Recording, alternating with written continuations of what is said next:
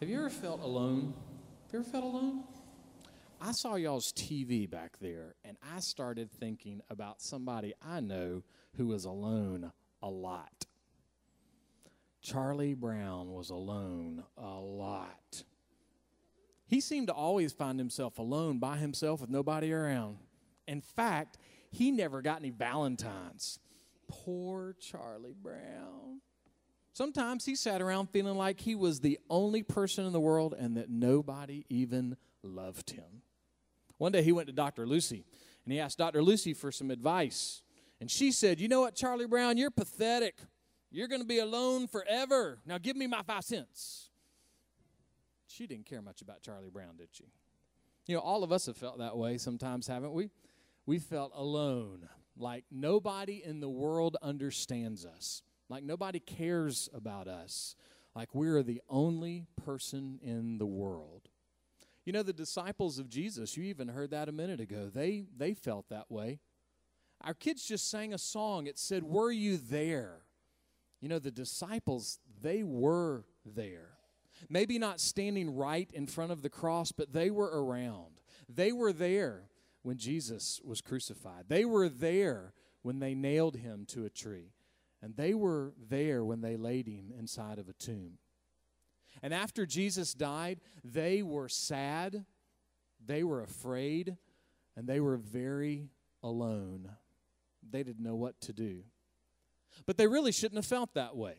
And the reason why is because Jesus made a promise to them. And the promise that Jesus made to them was incredible. What was that promise? Look, this is what Jesus said to them. "I will not leave you as orphans. I will come to you." Do you know that in South Carolina over the last 2 years, there's been about 500 children in foster care? 500 kids waiting for a home.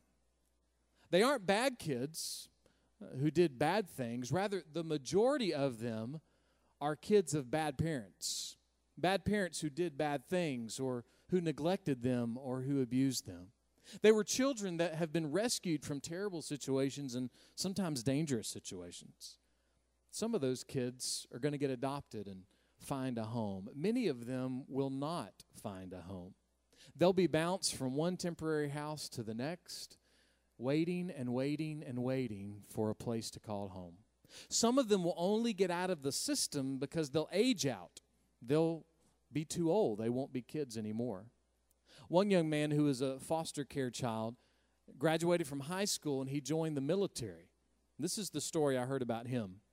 As he reached his first deployment station, the only person he had to call to let them know he had arrived safely was his caseworker, someone that had been paid to be in his life. How much greater could this young man's story have been if he had a permanent mom and dad to call? He had nobody to call but his paid caseworker. Nobody ever came for that young man. I think it'd be a great thing for our church to pray about how God might connect us to the foster care system.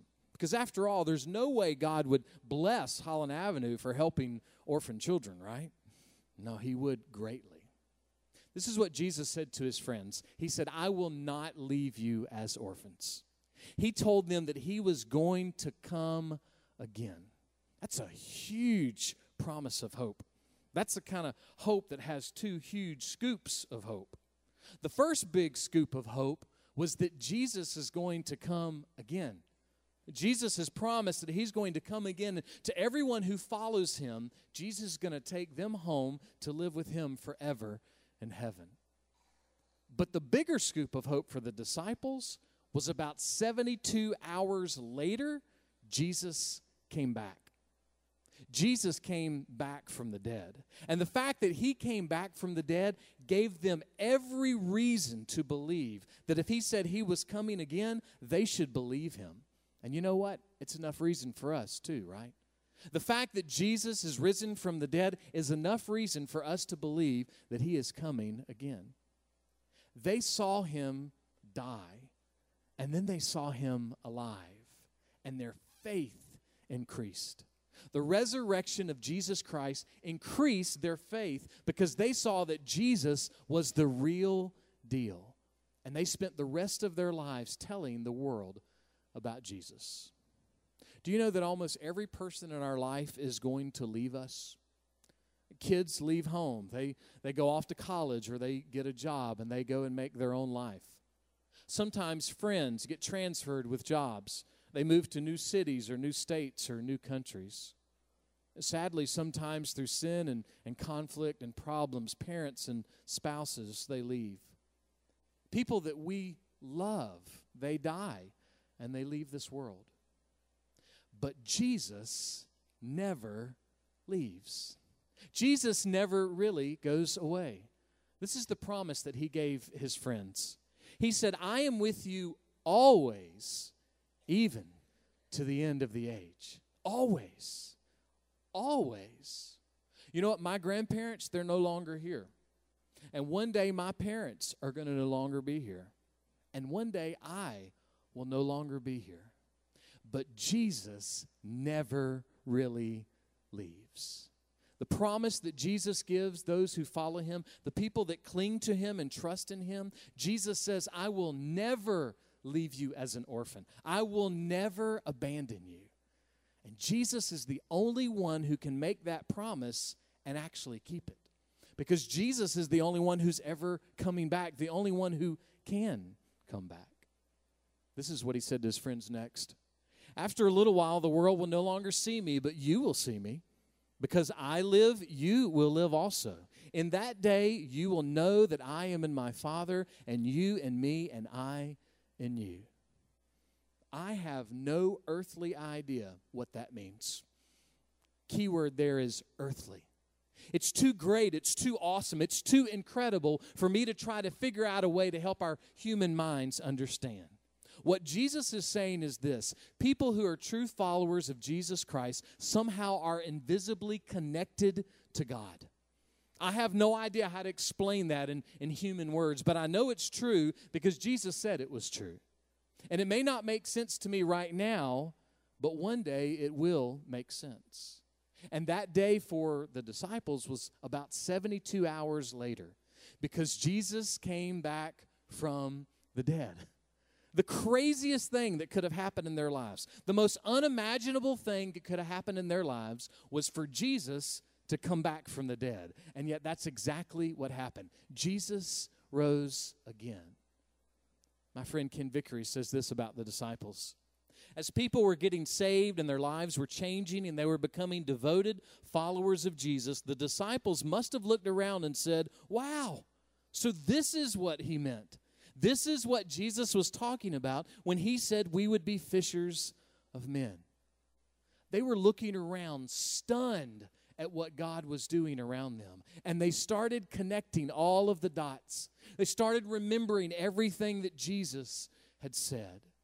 Because what Jesus said to them on this day was this: guys, you have a relationship, a genuine, authentic, yet invisible relationship with God the Father, God the Son, and God the Holy Spirit. That may not make any sense to you now, but one day it will make sense. And on the day that it makes sense, it will be incredible. Incredible. The truth of the matter is we can't imagine some of these things that Jesus said to his friends. J. Wilbur Chapman gives us a little bit of a picture. The prelude was this song this morning. The offertory. Living, he loved me. Dying, he saved me. Buried, he carried my sins far away. Rising, he justified me freely forever. One day, he's coming. Oh, glorious day. One day, he's coming. May not be today. We may not understand everything about the gospel, everything about Jesus, everything about salvation today. We may not understand it, but one day we will. And until that day, we look for the day that Jesus comes again. We are excited that the risen Savior is coming again. And Jesus was turning to his friends, and he said, guys, I want you to hang on and hold to that day that is coming, because I promise it will be the most satisfying thing you can ever imagine. But he doesn't just give us this promise, and he doesn't just say, oh, this will happen one day. We're not supposed to sit around and drink coffee and just kind of wait for Jesus to come back. We're actually supposed to act upon the promise that he gave us. This is what he said to him next. He who has my commandments and keeps them is the one who loves me. And he who loves me will be loved by my Father. And I will love him, and I will disclose myself to him. You see, I can lift the hood of a car, and I can look inside and go, yep, that is an engine. That's what that is. And I can even spot a few of the parts, and I can do a little bit of minor repair. My dad, on the other hand, he can lift the hood of a car. He can look at that engine. He knows how almost everything in that engine works. You see, being a Christian is supposed to be more than looking under the hood. Love and devotion to Jesus Christ is something that's supposed to grow and grow and grow. It's not just a one-time thing. If what you know about Jesus and what you know about the Bible is no different than when you first became a Christian, it is possible you may not be a Christian. But at the very least, there's something way off. Yes, Jesus has asked us and reminded us that one day he is coming. But you know what? Jesus has told us today that we're supposed to love and obey him. We're supposed to be looking at Jesus. We're supposed to be following Jesus. The more we love and obey Jesus, the more we're going to know Jesus. And the less we love and obey Jesus, the less we're going to know him. In other words, the more we ignore the hymns and the songs that the kids have sung this morning, the more we ignore prayers and sermons and Bible studies and devotions, the less we are going to know Jesus. And here's why that matters.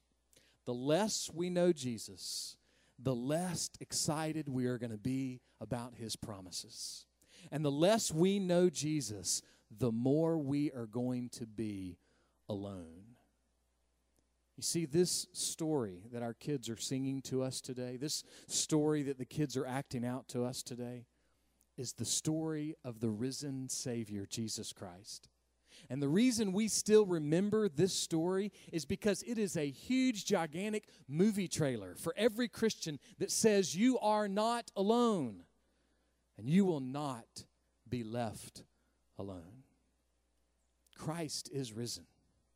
He is risen indeed. And one day, he is coming again. Oh, glorious day. Because it really is all because of Jesus.